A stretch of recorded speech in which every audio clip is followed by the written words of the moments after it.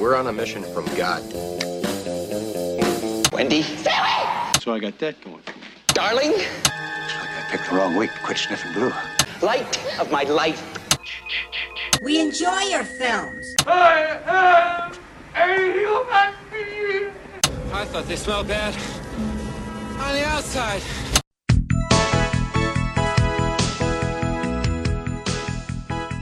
Welcome to Vintage Video, where we're rewatching the 80s so you don't have to. We'll be reviewing every major film release of the 1980s in real time, overanalyzing what you've seen and spoiling what you haven't. I'm Patrick O'Reilly. I'm Jesse Bayless. And I'm Richard Wells. And today marks the 40th anniversary of the release of Resurrection on September 26, 1980. It was written by Louis John Carlino, directed by Daniel Petrie, and released by Universal Pictures. The first version of the script was written by Stephen Geller, based on an idea from producers Renee Missel and Howard Rosenman.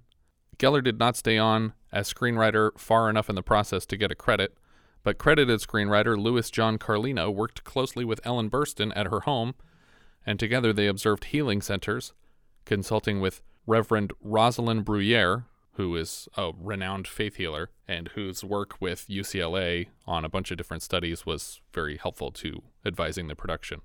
Ellen Burstyn and Eve Le Gallienne were nominated for Oscars for Best Actress and Best Supporting Actress, respectively.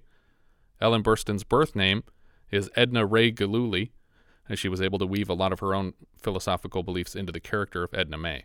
We start with bizarre opening titles of this rainbow hand with spectral colors against just a black background. I was not sure what this movie was going to be. Yeah. Like, I remember you giving us the synopsis for the last episode, and I was like, oh, okay. But then when this, like, crazy, like, optical effect hand came up, was like, maybe I don't know this movie. It reminded me of The Dead Zone a little bit, but this is before The Dead Zone. Yeah.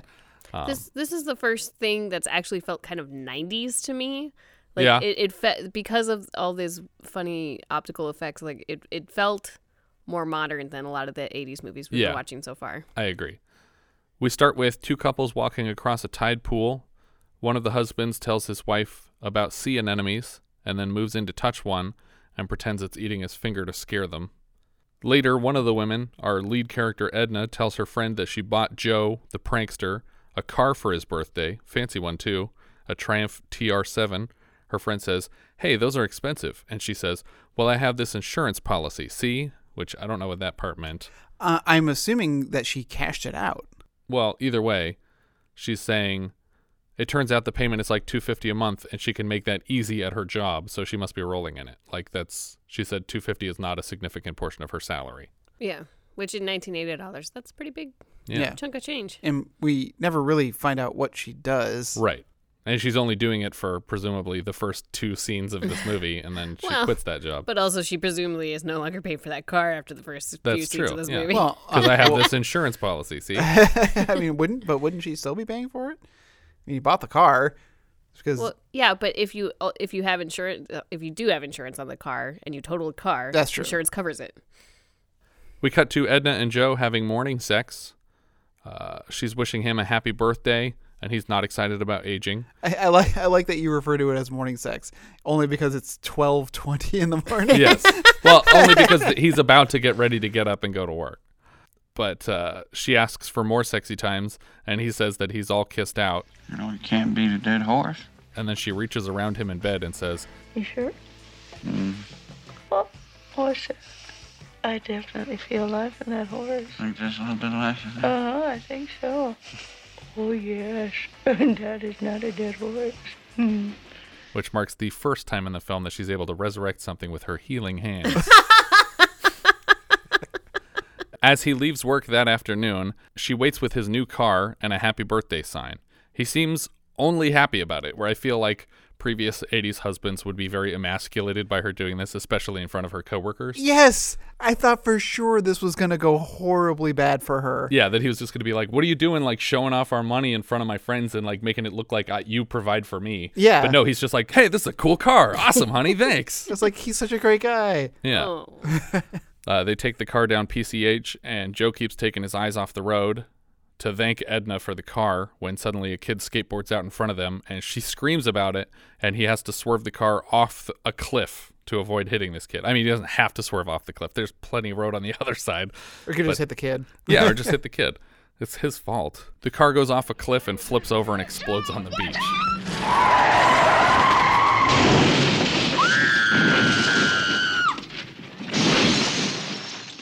We see a heart rate monitor flatlining, and Edna's on an operating table. Suddenly, we're looking directly into a light in a dark room, but the light is broken into fractals around a silhouette of something.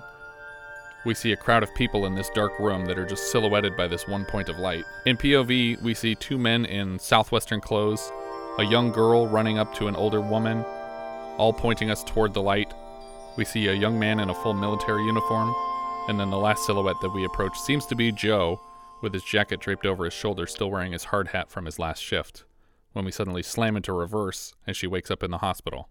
She asks the doctor, Joe, and he just says, gone, which I feel like is unnecessarily blunt for someone just coming out of a coma. The bedside manner is not here.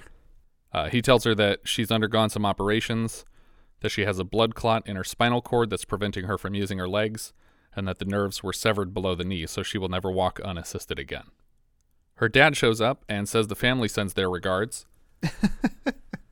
And her friends, the Krolls, presumably the other beach couple, helped him with Joe's funeral, which apparently happened while she's been unconscious. Yeah.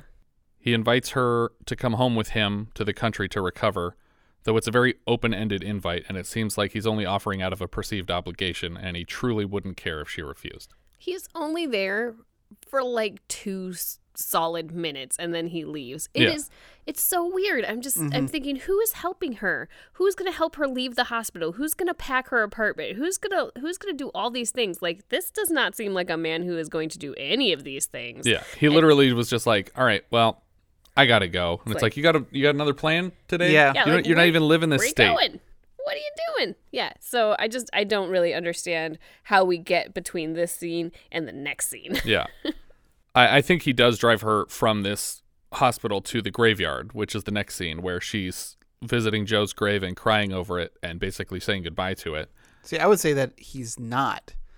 Because she does talk about the friends helping her while she's at the grave. She talks about the friends like going through her closet, and she found one of his old coats. Oh, okay. So maybe it is the Krolls are helping her. Yeah, I would think, because I really feel like the father would not inconvenience himself. But he's still apparently in town. He's just waiting at a hotel for her to be ready to go back home. Mm-hmm. Yeah. In another POV dream, we get closer to Joe's silhouette, and he smiles before Edna wakes up in her father's pickup truck, and they're headed out of California. They're just east of Needles, and they pull up to a Last Chance gas station, our second for the year after the one in Smokey and the Bandit 2. Edna sees a sign that says God is love and versa visa, and Richard Farnsworth comes out and starts pumping their gas. I would say we've had more Last Chance gas stations than that. Well, that are specifically referred to as Last Chance gas stations. I don't know. All right, that's fair. I'm like, we've definitely had some end of the line gas stations though, like Mother's Day and sure. Maybe I guess almost every horror movie has one. There's definitely Friday the 13th and what was the other one that we just watched that had? I guess Mother's Day was the one I was thinking of, but it wasn't an active gas station in that movie. Farnsworth, whose character in this is, I forget, Esco Brown? Esco Brown tells Edna about Machu Picchu and how he plans to go there someday. She notices another sign about a 2-headed snake and asks him if that's real, and he says it costs her a dime to see it, and then he moves to bring it to her when she shows him her leg braces and that she can't get out of the car. So he comes back with this snake, which I wasn't expecting to be alive. Yeah. But it is, and he calls the snake Gemini, and she pets it. And Dad looks pissed off that they're talking to each other, probably because this guy is being more fatherly to her in this one gas station visit than he has in his entire life. Also, I mean, obviously, religion is going to play a large factor in this film. And, tempting someone with a snake tempting, someone is obviously a metaphor.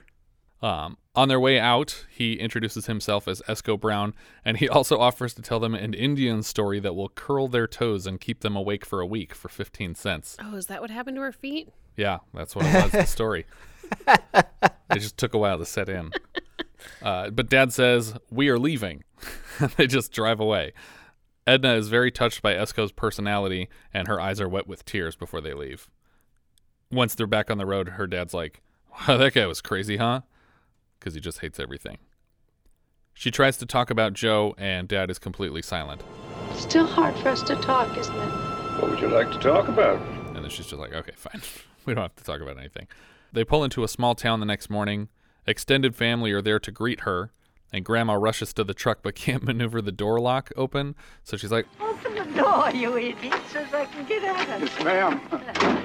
to Buck, who I think is like her uncle or something. Uncle Buck. He carries her from the truck to the small home built on her father's property. Later, Edna's flipping through a photo book with her grandma, and she sees a photo of her deceased mother.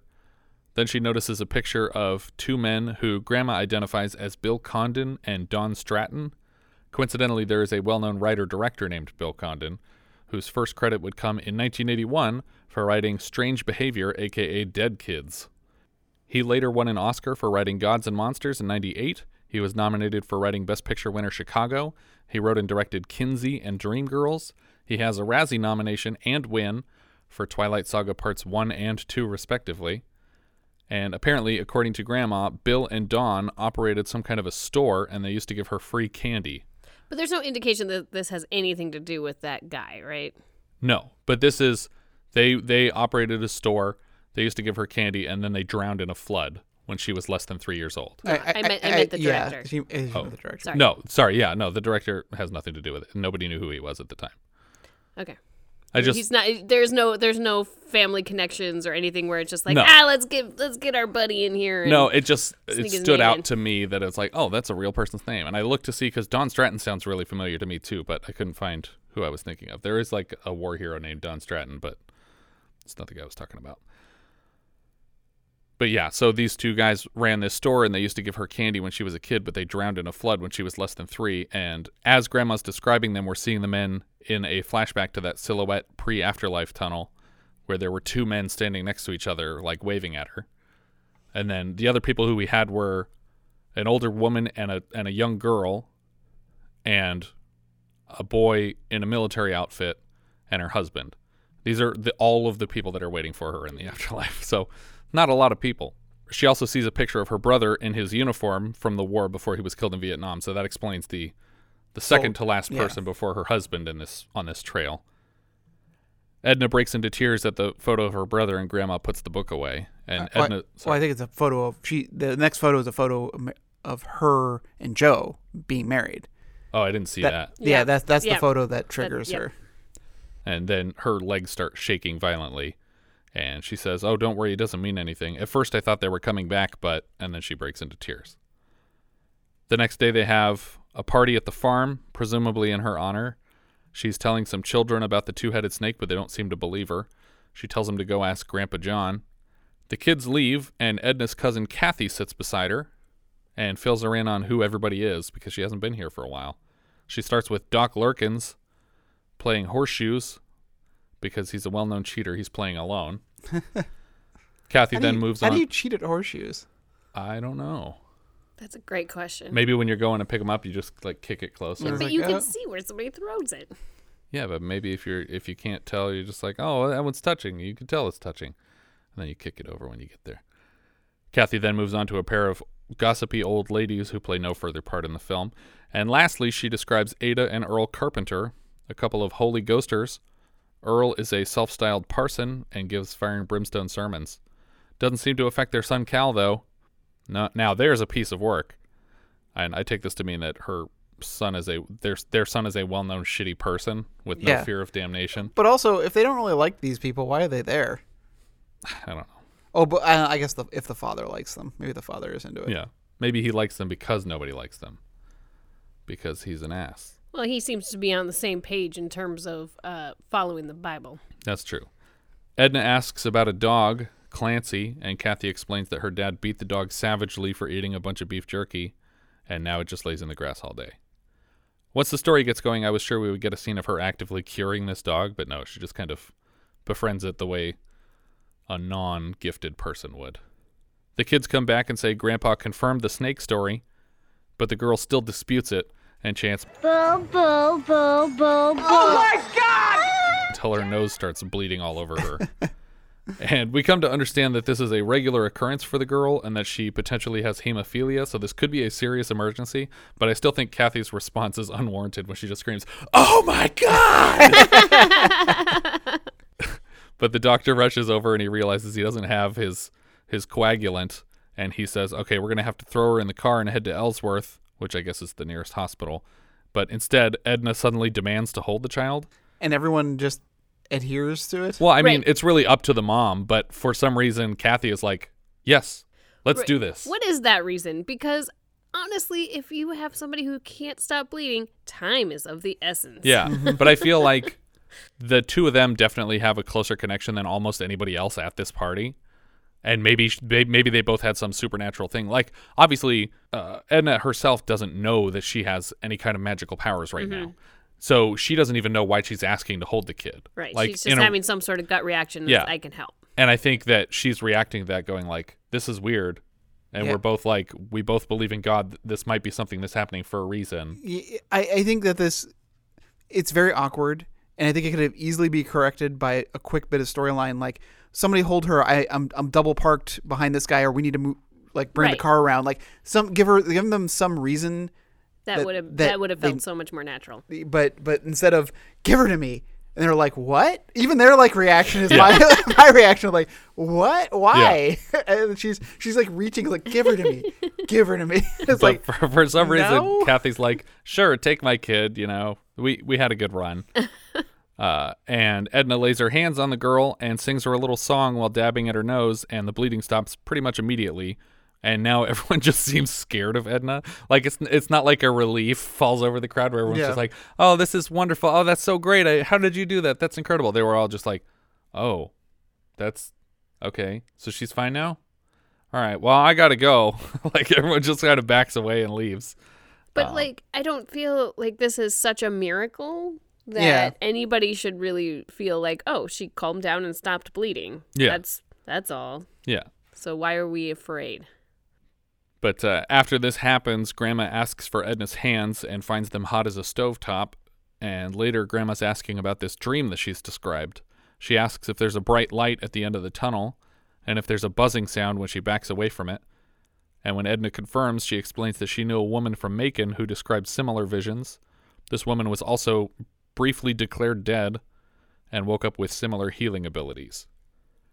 Edna says she can't believe it was a supernatural power, and Grandma says it doesn't matter what you believe. The Lord works in mysterious ways.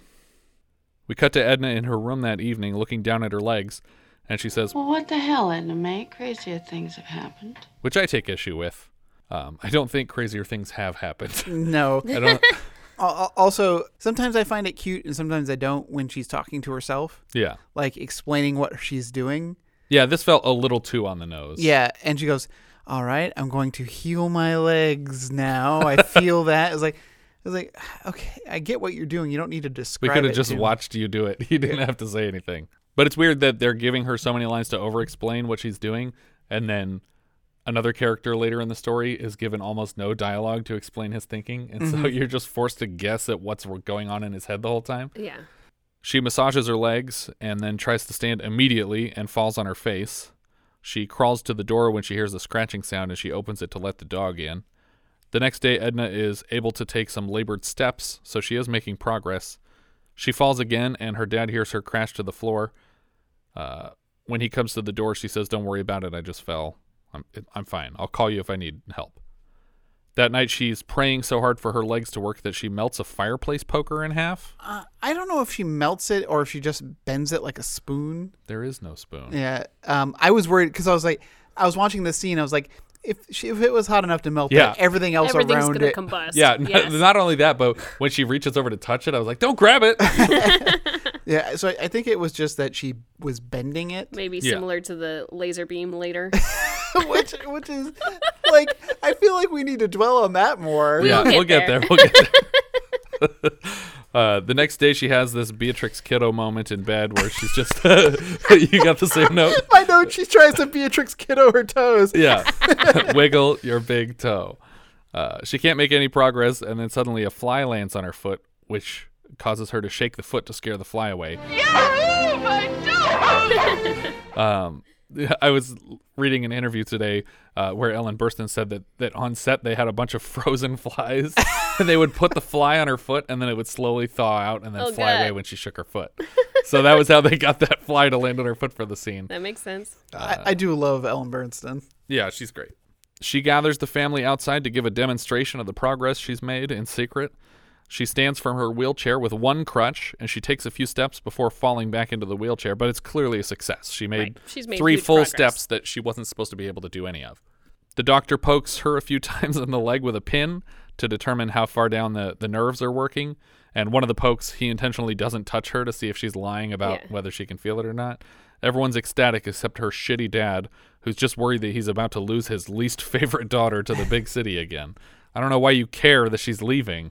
So, okay, I know we're getting a little ahead of ourselves with one of these details, but I'd like to cover this. Yeah. So, at some point we discover that she sort of takes on the ailments of the person that she's healing, or at least this happens once in the film. Yeah. So this bothers me when she's healing herself because she already has those ailments. So she shouldn't be able to get rid of them? I don't know. She should have just been collecting ailments the whole time. Just or you getting should have just been more and more instantly infirmed. cured. You shouldn't have had them in the first place. Or I don't know. I feel like either you don't have them in the first place or you can't heal them for some reason. Yeah. And is she still using the cane for the whole rest of the movie? Yes. Maybe at the very end she's not, but through most of it. Yeah, through most of it. Because I feel like it seems weird that she can only mostly cure herself, but there's that one. Yeah. But she does claim to only have a 70% success rate. Okay, so maybe she can only fix herself 70%. But in line with kind of what Jesse was saying was, if you watch The Green Mile, he can heal, but he has to release it in another form. I don't know if you guys have seen The Green Mile. Yeah, and so I guess we kind of needed something like that. Well, or at least be consistent about it. It bothers me that, you could have had just the mildest nosebleed, for her earlier. It would have, I think it would have helped establish this as we went on, and would have given me a little bit of concern as she went on to heal more and more injured people. But I'm strong enough to deal with it and recover because of my powers. So I'm taking that out of you and into me. But when it's already in you, that doesn't make any sense. Isn't that part of the premise of the movie Michael? It's been a long time. I think I saw it in theaters, but he was an angel, and every time he healed people, he lost feathers from his wings or something like that. And then eventually at the end, he brings somebody back to life and loses the wings or something. I can't remember. Anyway, probably I'm mixing that up completely. Later, we see Edna in her room meeting with a man named Ned and his daughter Kelly. He tells Kelly that he doesn't see the use in this visit, that it won't do any good, and she says it won't do any harm either, when suddenly Buck rushes in and says a local man, Cal Carpenter, the son of the Holy Ghosters, is outside drunk in the bed of a truck with a terrible stab wound from a bar fight, and he likely won't make it to the nearest hospital. But he made it here? Yeah. I think they were on their way to the hospital, but it's a ways off. But it seems like the bar would probably be in town, unless it's Town Farm Hospital and not hospital in town? I'm not sure. I didn't see any maps in this one. She rushes out to lay hands on the stab wound, and the guy keeps flirting with her aggressively until she grabs his head to Vulcan head pinch him unconscious. She stops the bleeding with her hands and then says, well, it's not bleeding for now, but you should still rush him to the hospital for a checkup. We cut to the barn later where a crowd is circled around Edna. She grabs a man's arm and sort of massages it for a minute, and then he's able to raise it. So I guess it was healed in some way. We're not clear what was wrong with it in the first place. Next, she holds a man's ears who's been deaf for 21 years, and the man is jumping for joy when he can hear people. And other people who know this guy and know that he's deaf think that they rehearsed something and they told him what people were asking him so that he would be able to respond. So they start quizzing him. If you can hear me, what's the best thing to put into pies? Your teeth. What's the worst weather for rats and mice? When it rains cats and dogs. And I was like, he seems to know an awful lot of riddles. Yeah, I think this whole town memorized the same shitty joke book from their There was only one in the library. Yeah. I was like, what's the worst weather for mites and rats? Your teeth. Get it? Because he's just crazy now. She did a lot of brain damage in addition to fixing his ears. Cal watches the healings with a smile, but his father, Earl, is getting angrier and angrier. When today's healing session is over, Earl stands and calls her out for not giving God credit for the things she does. Essentially, he wants a share of the profit for her work because if she starts reading scripture and thanking God for the powers, he can pretend like they're doing the Lord's work together. Well, that was Cal's proposition. But I think that's kind of the same thing that this guy's doing. He's like, you got to give credit to God because otherwise it looks like my thing is a joke. Yeah. So make your thing my thing, please. They're the same thing, right? We have the same boss, Mr. Thompson. He accuses her of having gotten her powers from somewhere other than God, specifically hell. He says, I know it isn't God helping these people because God would speak his name through you. Apparently God would be super jealous if Edna took credit for herself. And I'm sure the devil totally wants all of these people healed. Yeah. To embarrass God? Luckily, nobody here is swayed by Earl's bullshit. And when Edna says goodnight to the crowd, they all applaud loudly over Earl's continuing protestations. Even though he was just standing in the meeting inside, Cal drives up on a motorcycle outside, and he's making fun of the things that his father just said inside to remind us, no, I was in there. You're not crazy. I was in that room a second ago. And she doesn't want to talk to him because she thinks that he's just like his dad. But he says he's here to thank her for saving his life, and he asks her out for a drink. She asks him about the fight and if it was over a woman. Cal doesn't answer, but understands that she's asking if he's in a relationship, which she wouldn't ask if she weren't interested. She agrees to meet him at the presciently named Red Gap, the bar where he was stabbed very brutally.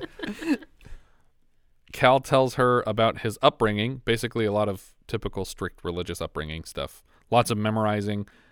Cal asks if she wants to see his stitches, and the whole bar starts making fun of him for showing them off again. So Cal sits back down without removing his shirt, saving one day of makeup time.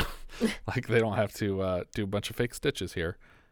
Cal says that his dad used to take him to tent meetings, and he shares with her his suspicion that the people who are being healed have purely psychosomatic issues, that the people with real problems, cripples and diseases, those people never recover. You know, the real sick ones, the germ sick and the cripples like that, they stay the same no matter what. He agrees with his father that she should start giving credit to the miracles to God, almost like protection money. God will be nice to you if you give him all the credit for this healing. She should go find Adam Baldwin. Cal says he can teach her all about the Bible, and she tells him to pay the bill and leaves. This is the first of several times when she dumps him over the course of the movie, and they just seem to be an item again in the next scene. Yeah. At the next healing meeting, she specifically addresses the crowd to say she doesn't know where these powers come from, but she will not credit God explicitly.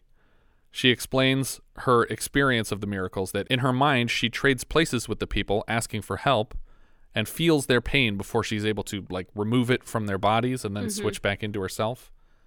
Cal is obviously pissed that his friend didn't get a shout out again, and he goes to visit her that night at her home. He peeks through the windows at her while she's cooking up a small can of beefaroni. So creepy. That's not how you visit people. You don't just look in their windows. But apparently it works for her. Yeah. She says, I'm not home, and he says, well, in that case, I won't come in, as he's walking in. She gives him half of her dinner, and he keeps making eyes at her, and she's totally falling for this despite all the red flags. How could you split a can of beefaroni? I can't split 2 cans of beefaroni. She asks him to leave, and she has to repeat herself, and then he says, well, why don't we shake hands at least? And then he inspects her magical healing hands, and suddenly he is kissing her. And she moves to the door and opens it, not to kick out the asshole who ate half of her beefaroni, but to kick out the dog who stayed by her side through the whole relearning to walk scene. And whose half of beefaroni was probably going to go to. And so the dog walks out of this shack like a beta cuck. He didn't kiss her and she totally accepted it. She was trying to push him off. Yeah, it looked like it at first, but then she's leaning into it after that. I guess it just really bothered me. He forced his way in, then he forced his way out of kissing her, and then she was just totally cool with that. Yeah. And Dad's watching all of this from his house up in the second floor of the building, just looking down at the door because he just saw a man go into his daughter's room, and he's not coming out. The next day... he's coming all right. Oh, yeah. The next day, she goes on a long motorcycle ride with Cal, and they head down to a river. She talks about skinny dipping there as a kid, and Cal asks if that's an invitation. He says he has a problem that needs healing. How big a problem you got? I don't know, but I think you better lay your hands on me. Are you sure you can take it? We cut to a full-on tent revival type. Also, she said that she used to go skinny dipping in that river. That river looks extremely dangerous. Yeah. How old were you when you did this? Because the water's moving really quickly, and there's a tree like half submerged. Yeah. It looks like it's flooded. It bothers me that this guy gets off on the faith healing, but then like accuses her of not being religious enough about it. Yeah. I'm like, I feel like we have a double standard here, buddy. Yeah. But I imagine she could cure his hemorrhoids, but that it would be extremely painful because her hands get so hot afterwards. Where was I? We cut to a full-on tent revival type presentation where, for the first and I think only time in the film, we see Edna's powers fail her. A girl is splayed across the stage convulsing, and Edna says, "There's nothing I can do here." Well, her explanation to Pearl is that some people pretend to be sick for attention. Oh, yeah, is that what she was implying? I think that's what she was implying. We kind of talked about this when we were watching the film, but that really bothered me that they're saying that, and maybe it's one of those psychosomatic things, like she really thinks she's sick and because she needs that's how she gets affection from her parents, or vice versa, she knows her parents need to give her this affection and that's the way she accomplishes it. So it's like self Munchausen by proxy? Yeah, I don't know. But yeah, when her grandma comes up, she says, "Couldn't you help her?" And her exact response is, "Oh, grandma, some people need their sickness to get love and attention, and some people need it to give those things." And I thought she meant that if I cure this girl, then her parents aren't going to give a shit about her anymore. Well, that's a different interpretation too. But maybe she is saying that she's literally faking it to get any attention. Well, and I think that the correct term is Munchausen's without the by proxy on it. Yeah, but no, I would agree. Like, well, I would say it was Munchausen's if that kid was doing it to get attention. But if they're doing it to get attention because they feel that the parents need it, yeah, that is weird. It's like I don't understand how that works. Another woman on a stretcher is placed on the stage. Dr. Lurkin pulls her aside and says, Edna May, I have seen her x-rays. She has nearly complete degeneration of 2 lumbar vertebrae. Well, I haven't seen her pictures, Doc, so I'm a little ahead of you. Which is particularly infuriating to hear in our current pandemic situation, to have someone just go, "Oh, you know science? Well, then you're way behind me." But yeah. Besides, he just told her everything that he knows from the pictures, so she wouldn't be any further behind if she'd seen the pictures. Yeah, also, I think he's just trying to help. Hey, like, the problem's in her spine. Yeah. I'm just directing your hands to the right area. She sits with the woman on the stage, and she touches her gut and her waist, and she's very quickly more comfortable. Edna convinces her that she can sit up and proves it, and then Edna insists that the woman can also stand on her own. On the sidelines, Cal looks pissed off again. Possibly because Edna isn't thanking God for her work, but maybe also because he's kind of shaken because she's actually fixing things that he didn't think faith healers could fix. Mm-hmm. Like the stuff that she's doing right now is unexplainable in his brain. But I don't know if that's the problem because yeah, we never understand he doesn't his motivation spell it out. for anything. Yeah. I was gonna say there's also 2 onlookers who are not part of the traditional crowd of people. Yeah.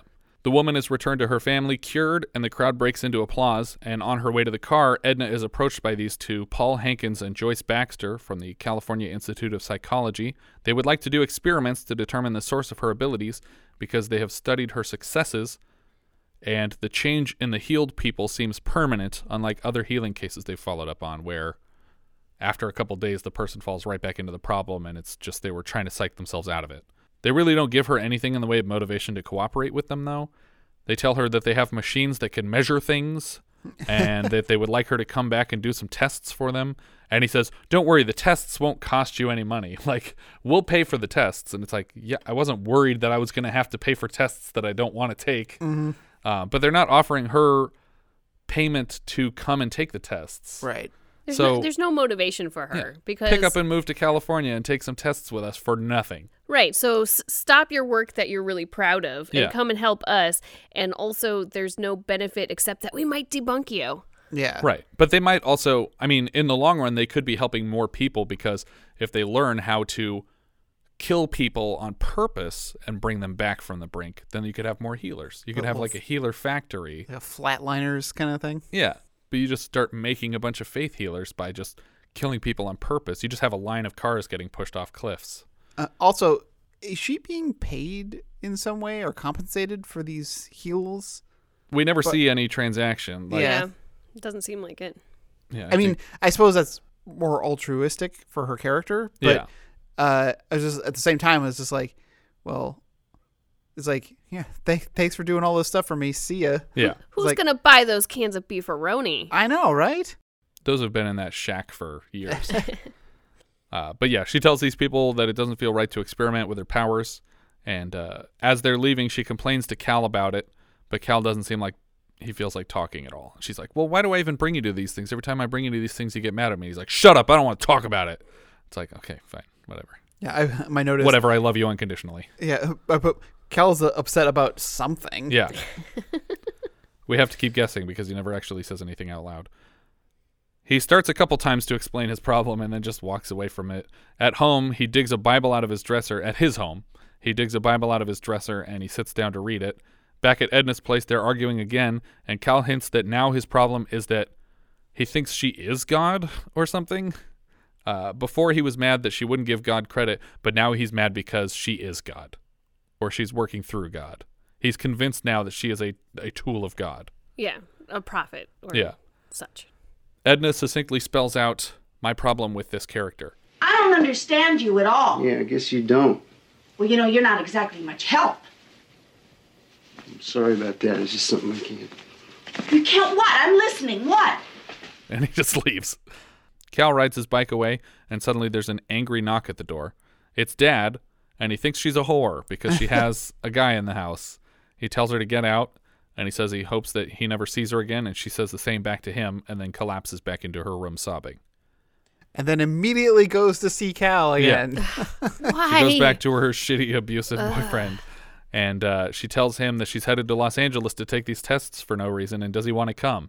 So for the first test, they point a laser beam past her, and she's able to bend it with her hands. And not just like a little bit, like a degree of arc. No, it's like a 30-degree bend. It's a significant bend, and they're all like flabbergasted. Nothing comes of it. No. It's like, she can bend light. Like, this is important. You could use her in a telescope. Right?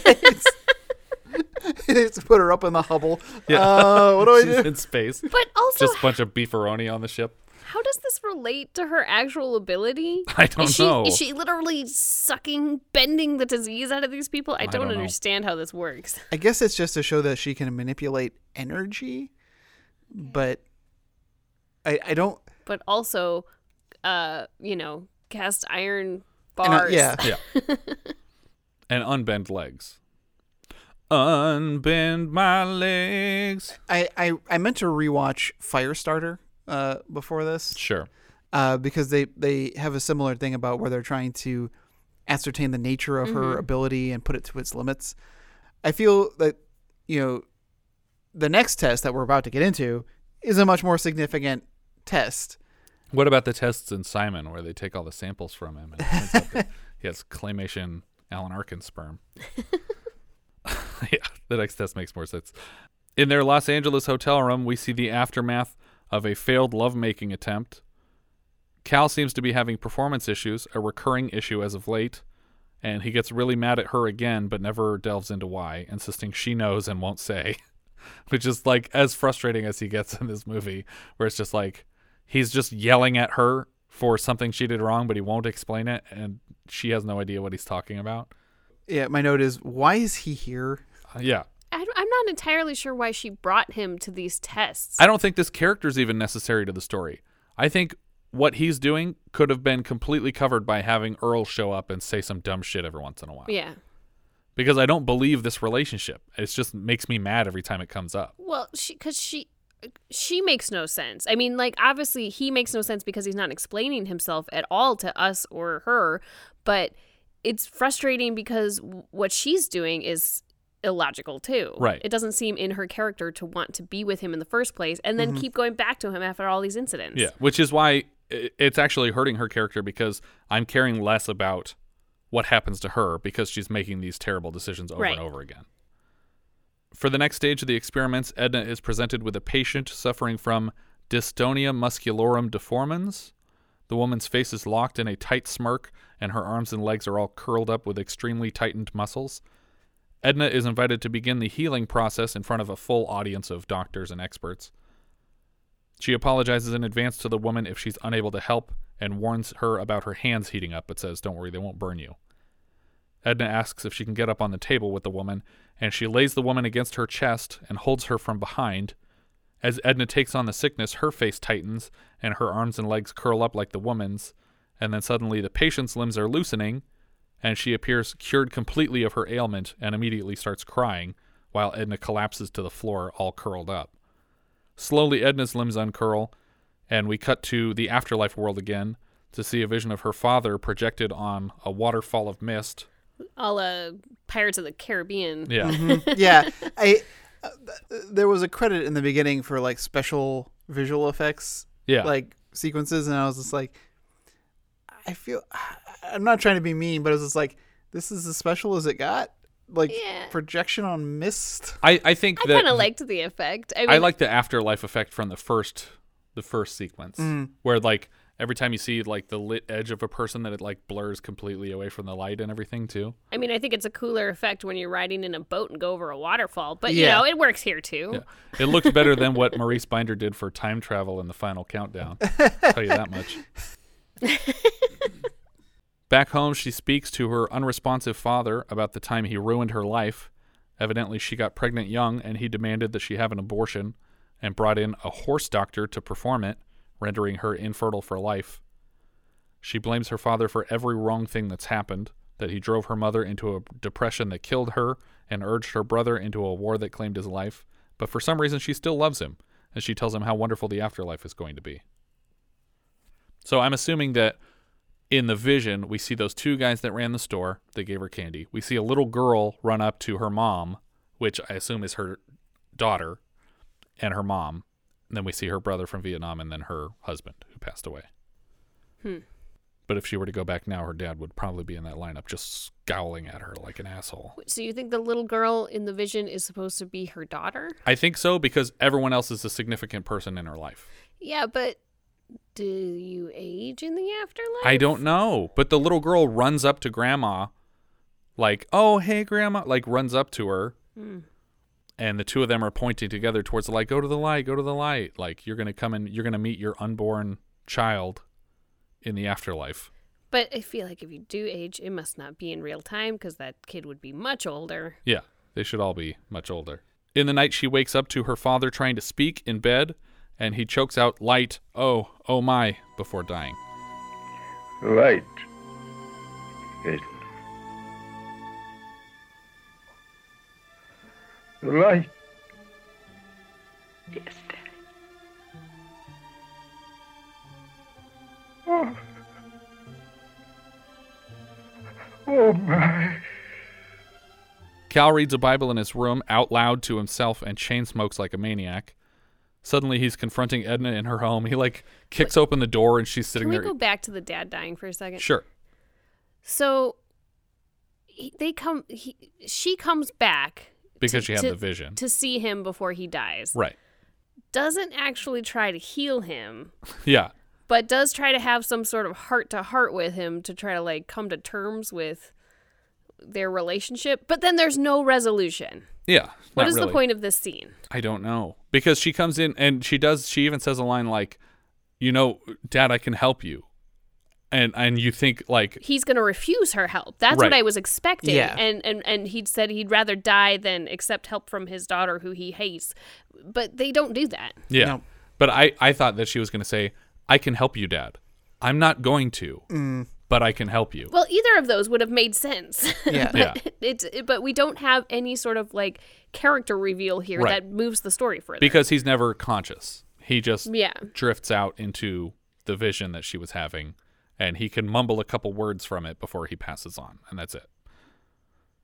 Cal reads a Bible in his house out loud to himself, chain smoking like a maniac. Suddenly, he just like kicks in the door to Edna's place, and she's like sitting at a dinner table, and it's just completely terrified when he comes in. And he says, You are the living Christ. No. You are the resurrection. The fulfillment of his promise to us. I'm not the living Christ. but if she were, would she be denying it so vehemently? Yeah. I feel like if she were the second coming of Jesus, she'd be like, yes, that's what I am.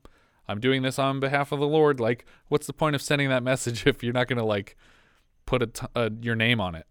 But then Cal tackles her onto the bed and straight up accuses her of being Jesus, and he has a big hand around her neck, pressing her down into the bed, and she doesn't seem nearly scared enough of this guy. We cut to Cal loading a shotgun in his living room, while Edna's leading another healing service in an open field. Well, what's even worse is when she convinces him that she says, "No, I'm not. You have to believe me," and he leaves. She gets up and goes, "Cal," and chases after him. I was like, "No, there's no bigger red flag than he burst in saying, 'You have to admit that you're Jesus,' and trying to strangle you to your bed. Just I love you, Jesus. Stop chasing him down." But she's giving this service in an open field, and then Cal approaches on his motorcycle, and he just drives through the crowd, aiming the shotgun at Edna. And as he crashes the bike, he fires a shot, and it hits her in the shoulder, and he just shouts, "He shall be revealed!" like a complete fucking insane person. I thought that this scene was going to go a couple of different ways. Yeah. I thought he was going to start opening fire into the crowd. Just kill everybody. Just kill everybody. Be like, how many people can you heal today? Yeah, exactly. No, I was going to say, like, Yeah. if you're going to prove who you are because you're going to heal all these people I'm going to slaughter. Or that he just goes in the middle of the place and shoots himself in the head, and it's like, fix that, and then tell me you're not Jesus. But also I just thought, he's just going to straight up kill her. Yeah. And she's going to die, and that's going to be the end because of all this. Yeah, because the rest of her story has basically been wrapped up. Yeah. Other than, like, countless extras she could be healing. But, she gets shot in the shoulder, and the crowd basically circles Cal on the floor, and she's screaming, "Don't hurt him, please, don't hurt him. I love that man. Take us to a chapel right now."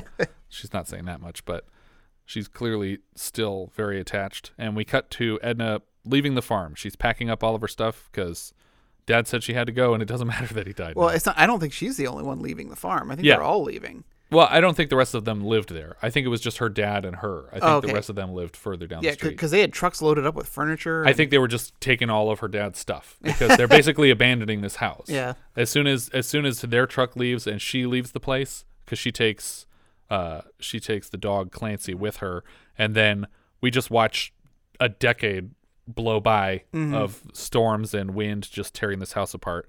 But before they do leave, there's a quick moment with Grandma, who wanted to have a private goodbye, and she has the last line that she has in their conversation seems like a direct jab at the religious fundamentalism of the movie, when she says, "If we could just love each other as much as we say we love him, I suspect there wouldn't be the bother in the world there is." Which I think it's interesting that the way she words it is the way we say we love him, not like the way we love him. Mm-hmm. She's just calling out all the crazy religious people in this movie for pretending that they're very religious, but only really caring about what they're doing. But I did like the joke that you made when we were watching it, where Grandma says, "I just got this terrible feeling this might be our last goodbye," and she says, "Will you save me a good place on the other side?" Well, I thought you were dying. Not me. People are shooting at you. But yeah, they all leave, and we watch this. The farm is basically just getting blown apart. The door is all torn up. The windmills are tipping over, and no one ever comes back to this place. We cut to an RV driving through the desert, where two parents are trying to engage their son in a conversation about the road trip adventures they have planned. The kid is missing hair and patches all over his head. They pull into the Last Chance gas station near the state line, and the father calls for assistance from the station, and a much older Edna than we left with comes out of the shop. The child, Bobby, asks if he can have a drink, and Edna sends him to take whatever he likes.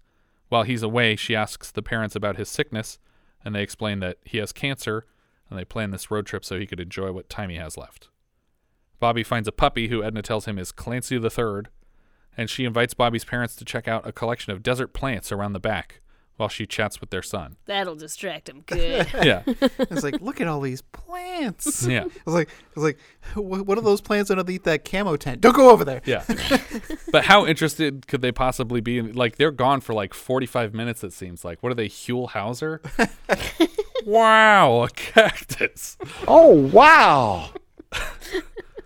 But she asks Bobby if he wants to see a two-headed snake, and she tells him it was alive when she first came here, but the man who found it named it Gemini. And then we see a photo of Esco at Machu Picchu with the words, "Hi, Edna, I made it. Love Esco." So he made it to Machu Picchu. I'm assuming that she came back and was like, "Hey, I have a bunch of money. You go to Machu Picchu. I'll run the gas station." Yeah. Forever. So, yeah. She relieved him of his duties, and he died on Machu Picchu. In front of the gas station, Edna tells Bobby the story of Indian Joe that we were denied earlier. Edna asks if Bobby wants to keep Clancy III, and the kid seems to know all about his condition and worries, "I don't think I'll be around to take care of him." Mom and Dad come back very impressed with Edna's garden. So keep in mind, she said, "Go check out my plants." She takes him inside, shows him the snake, and talks about her life there. And then tells him the whole Indian Joe story. Then discusses his illness. Hasn't bothered to heal him this entire she takes time. her sweet time on this one. Just like, are we deciding whether or not he's worthy of healing? Like, is this 7-year-old she's just okay? waiting for this kid to accidentally say something racist so that she could be like, "Nope." Mom and Dad come back very impressed with the garden, and Bobby asks if they can keep the puppy that Edna just gave him. The parents are into it. They're just like, "Oh, we can replace you when you're dead. This is perfect." But at first they're like, "I don't think that's such a good idea. Like, we're going to be on a road trip for a long time. The dog's going to shit in our RV. This wasn't part of the plan." And then the dad eventually is like, "All right, well, how much can I pay you for the dog?" And she says, "You just pay me for the gas." And he's like, "Oh shit, I didn't pay you for the gas. I'm sorry. I'll do that right now." And she said, "The kid's going to pay for the dog." And they were like, "What?" And then she's like, "With his life," as she stabs him. No. She says, "With a big hug." And then we see long, awkward, groping hug in front of your parents. Like, and after you say that the kid's going to pay for it, it's just like, wait, lady, like, what are you into? What's gonna happen? Like, I think I would have stopped this hug halfway through. And I wouldn't have left her alone with my kid for almost an hour. Yeah. Unless they were like, "Oh, man, if this lady kills the kid, the insurance policy will pay off Oh way my more God, than the yeah. cancer." It's going to save so much time. We could make it back to California tonight. But she works her magic with this long hug, and then we freeze frame on Edna's face having saved the kid's life, presumably. Which is the worst idea. Just end the film with the RV driving off or something. I hate this freeze frame ending. Also, is this the future or the present? I think we've moved into the present. The rest of it is all pretty timeless. Okay, because can we assume that she's been working here for 20 years, maybe? I don't know if it's been that long. I think at the I think least we're in the future now, though, because the car at the beginning is like a 1980 car. Yeah. Is it? Yeah, the Triumph. That's a pretty modern car. It seemed. So it wasn't like that was a car from the 50s or 60s. So maybe the RV should have been hovering. Yeah, that's what I'm saying. Yeah, I'm with her because I was like, so wait a minute, what? That's what I was wondering. Now I was thinking back. I was like, what year was it supposed to be taking place in? I don't think it's 20 years, because it would be weird that they're driving such an old RV with their kid. Well, that's what I'm saying. That's why I'm trying to understand how much time has passed. At the least, it's been like 7 or 8 years, because she says, "Well, we've had 3 generations of dog." Yeah, but you can kill a dog real quick. I also wondered if you work them hard enough, if you step on their heads, as we know Patrick is inclined to do. No, I think maybe it's Clancy III, because whenever it gets really old, she just massages it into a puppy again. Oh gosh. She's just it's still the same Clancy. It's getting gene therapy every 7 years. Until she gave it away. But I like the other joke that you made, though, where she's like hugging the kid and he's like, "Well, we really got to get going." She's like, No, I'm not done yet. And he's like, "Okay, that's really weird." Like, he takes the kid away before she can finish. Yet. Oh God. And then the kid just dies of cancer like the next day because she wasn't able to finish the hug. She's like, I like telling that Indian Joe story too much. Why didn't I hold him on my lap when I told the story? Then I would have had contact. I should have planted more cactuses back there. I thought 500 was enough. Our director for this...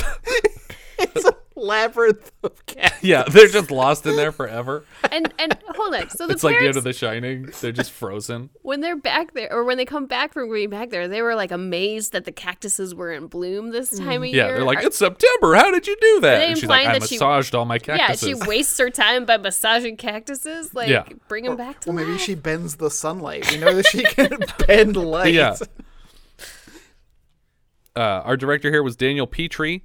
He directed A Raisin in the Sun, The Neptune Factor, from the writer of A Man Called Horse, Fort Apache, The Bronx next year, and Rocket Gibraltar, and Cocoon, The Return.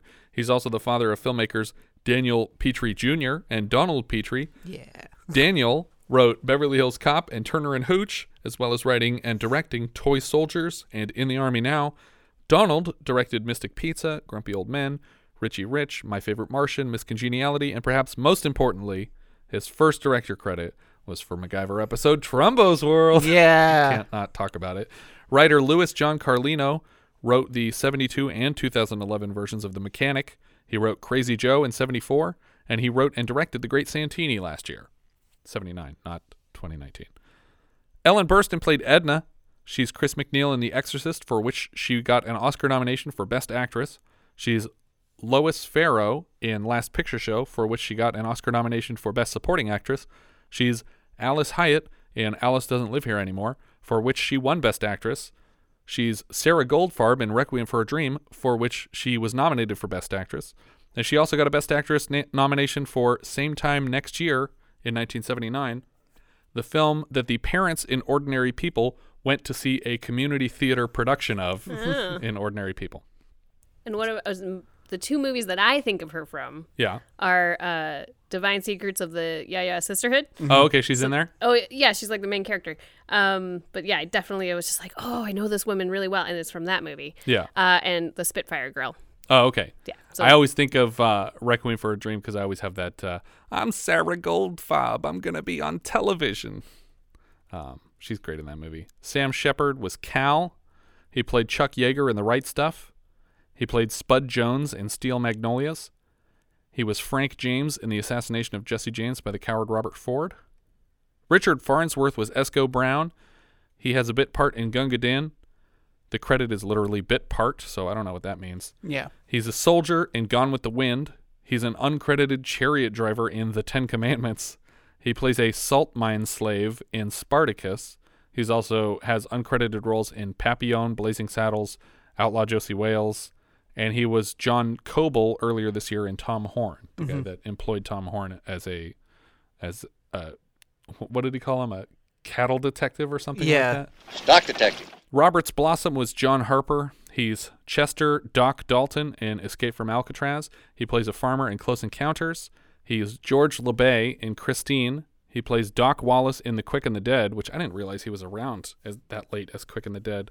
But he's probably best known as Old Man Marley in Home Alone, out there salting the snow. Up until he died in this movie, I was convinced that this might be the prequel to Home Alone, where he lost touch with his daughter because she became a prostitute faith healer. and then he reunites with her at the end. Kevin McAllister convinced him to give her a call. Clifford David played George. Who is George in this movie? Correct. I don't know who George is. I don't know. I don't recognize the guy's picture. I mean, I recognize it from other movies, but I don't recognize it from this. I could find nothing. But Clifford David played a professor from Columbia University in Signs. He's Professor Smithson in 2004's Kinsey from writer-director Bill Condon, the name of a ghost in this film. Dr. Bruno in Exorcist 3, but he's best known to me as Beethoven in Bill and Ted's Excellent Adventure. But I have no idea who he was in this movie. I think he's just one of the friends of the family that's around. Like, does he have any lines? He's credited fifth. Jeffrey DeMunn was Joe. He'll be back this year in The First Deadly Sin and Christmas Evil. He plays Harry Terwilliger in The Green Mile, speaking of that movie. He's Braunschweig on X-Files. He's Captain Estridge in The Hitcher, and he's probably best known at the moment for having played Dale on The Walking Dead. Eve LeGallion played Grandma Pearl. This was her first movie since the 50s and her last feature film credit. Lois Smith played Kathy, her cousin. She was Mrs. Axman in Foxes earlier this year. She was very recently Sister Sarah Joan in Lady Bird. She was Meg Green in Twister, and she's Mrs. Glenn in The Nice Guys. Madeline Sherwood was Ruth. That was the woman who was healed on the platform during the tent revival. She played May Pollitt in Cat on a Hot Tin Roof, and we had her earlier this year as Trish Vandeveer's mom in The Changeling for the seance scene. I don't remember why her mom would have been there, but she was. Richard Hamilton played Earl Carpenter. That's the angry preacher guy. He played Jed Blankenship in Pale Rider. He played Judge Harold Lake in Mo Money. He played a bartender in The Sure Thing, and he's also Agent D, partner of Agent K of the Men in Black at the start of the first film. Mm-hmm. He's the one who's losing his touch and retires from the organization so that Will Smith can join. Speaking of the Smiths, Lane Smith played Don. We had him earlier this year as Mickey Rooney Jr.'s agent in Honeysuckle Rose. He was Perry White on The Adventures of Lois and Clark. Also in another 1980 title called On the Nickel that I've had a very difficult time trying to locate. And he's also in something called The War at Home in 1996. Penelope Allen played Ellie. She played Sylvie in Dog Day Afternoon. She was Maddie Earp in Doc, which is a story about Doc Holliday. And she's also in another 1980 title called On the Nickel that I've had a hard time locating. And she's also in something called The War at Home in 1996. So the two of them were in 3 movies together, Penelope Allen and Lane Smith. George Spurdakos played Dr. Hankins. That's the guy who meets her at the tent revival and invites her to California for tests. Not many credits I recognized, but one I know and love was the opera critic from Dirty Work. When Jack Warden's character in the movie interrupts a performance of Don Giovanni in a hospital gown and starts hitting on the actress on stage, and this guy thinks that it's just like a brave new take on the story, and he just starts going, "Bravo, bravo," and after everyone leaves and the opera's ruined, he's the only one giving a standing ovation.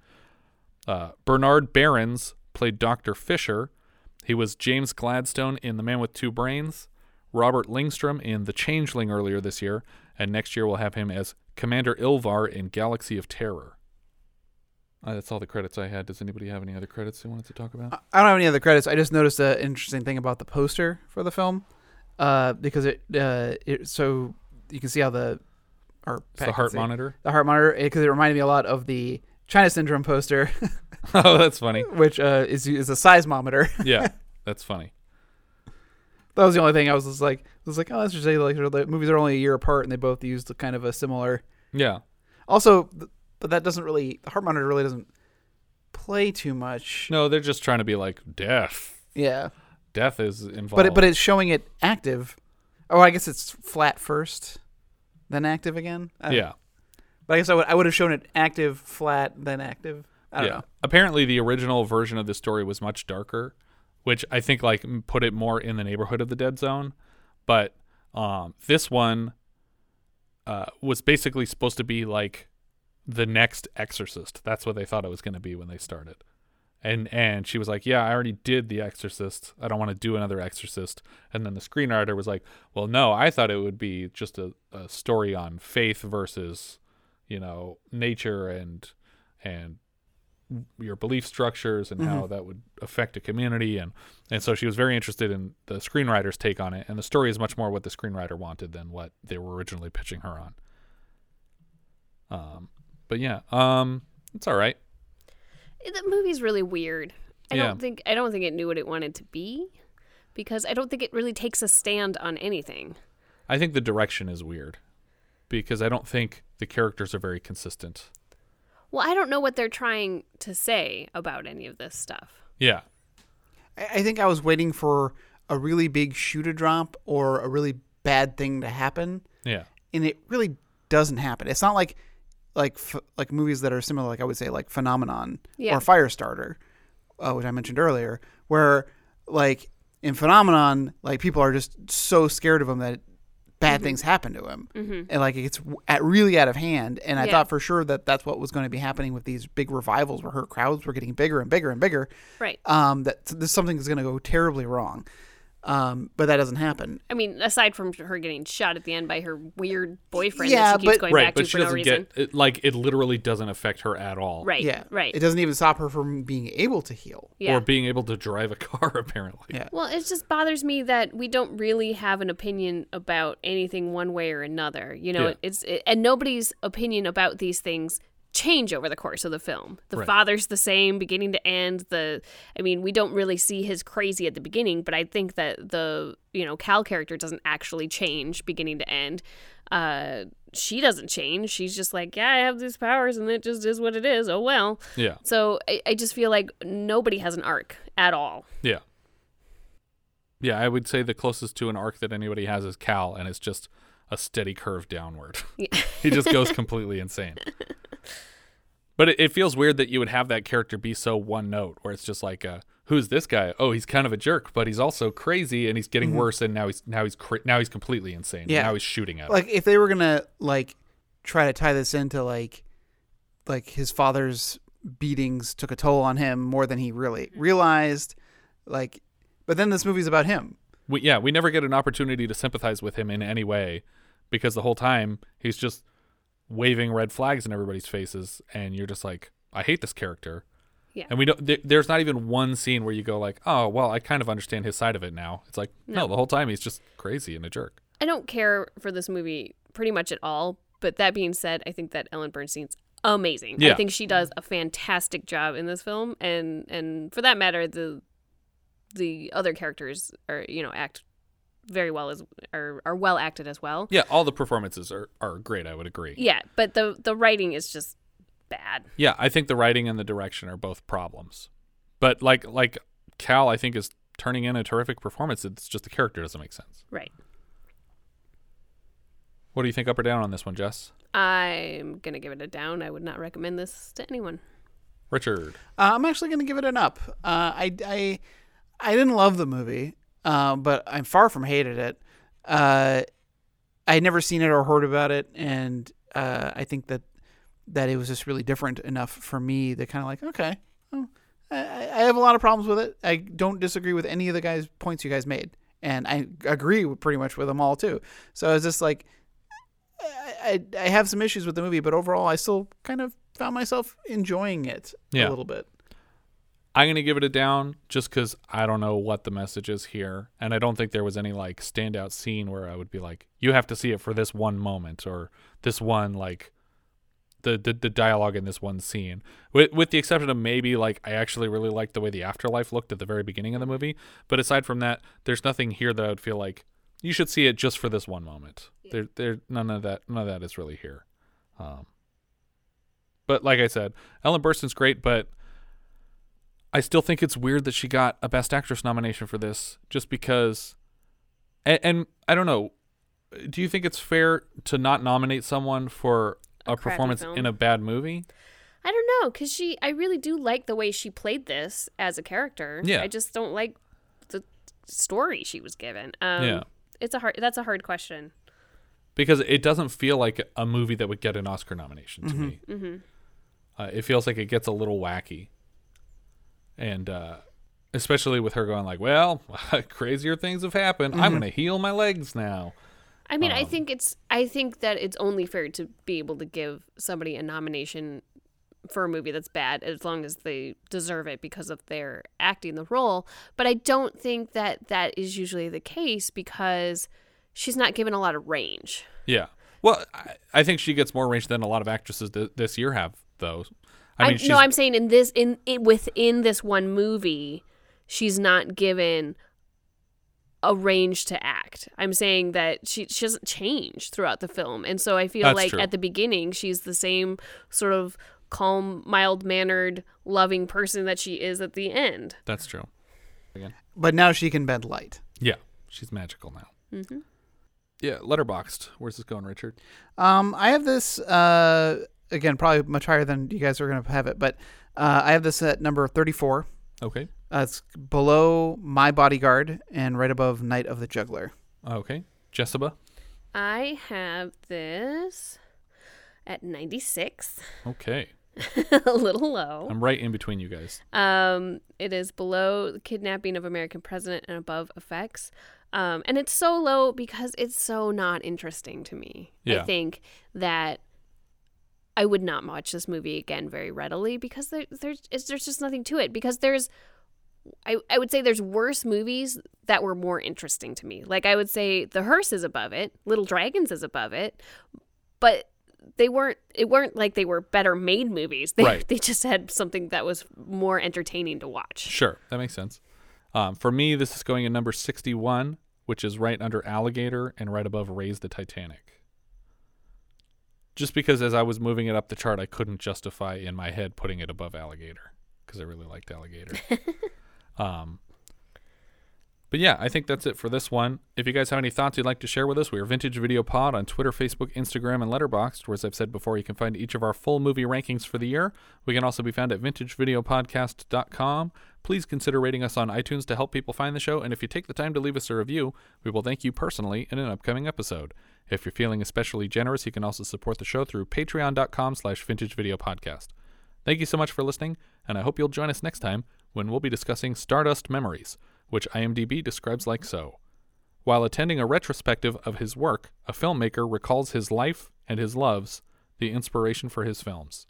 We leave you now with the trailer for Stardust Memories. I don't want to make funny movies anymore. They can't force me to. I don't feel funny. I look around the world and all I see is human suffering. Stardust Memories. Starring Woody Allen. Did anybody read on the front page of the Times that matter is decaying? Am I the only one that saw that? The universe is gradually breaking down. There's not going to be anything left. I'm not talking about my stupid little films here. Charlotte Rampling. I'm a nobody with a one-line part, and I managed to impress you just by sitting around speed reading Schopenhauer. Yeah, do you understand any of that stuff? No, but I can fake my way through most situations. Yeah? Well, I got to tell you, I'm fatally attracted to you, so don't blow it. Jessica Hopper. You've been kind of looking at me all night. I mean, tell me if I'm wrong. Does it bother you? No. I mean, I was just wondering, what's I've never seen such a sexy classical violinist before. I mean, usually they're escaped Hungarians. Marie-Christine Barreau. I had a very erotic dream about you last night, I hope you brought your little tiny white cotton socks that I like, because... Listen, I left my husband. Really? Tony Roberts. Yeah, she could be very fine and funny and bright and wonderful. Exactly. 2 days a month. The other 28, she was lost. But what a 2 days, let me tell you. You are the best kisser. It was my major in college. Hey, look, I'm a super intelligent being. By Earth standards, I have an IQ of 1600, and I can't even understand what you expected from that relationship with Dory. You prefer Isabel? There's no comparison. She's a mature woman. Mature woman? What are you, my rabbi? You're gonna get married. I guess, it's a package deal. I get a French wife and I get 2 kids. I've seen it all before. They try to document their private suffering and fob it off as art. If nothing lasts, why am I bothering to make films or do anything for that matter? We enjoy your films, particularly the early funny ones. It's probably one of those killer pigeons. You'll get something for it to eat. Post it down. What are you doing? You want to do mankind a real service? Tell funnier jokes. Yeah, but I've got to find meaning.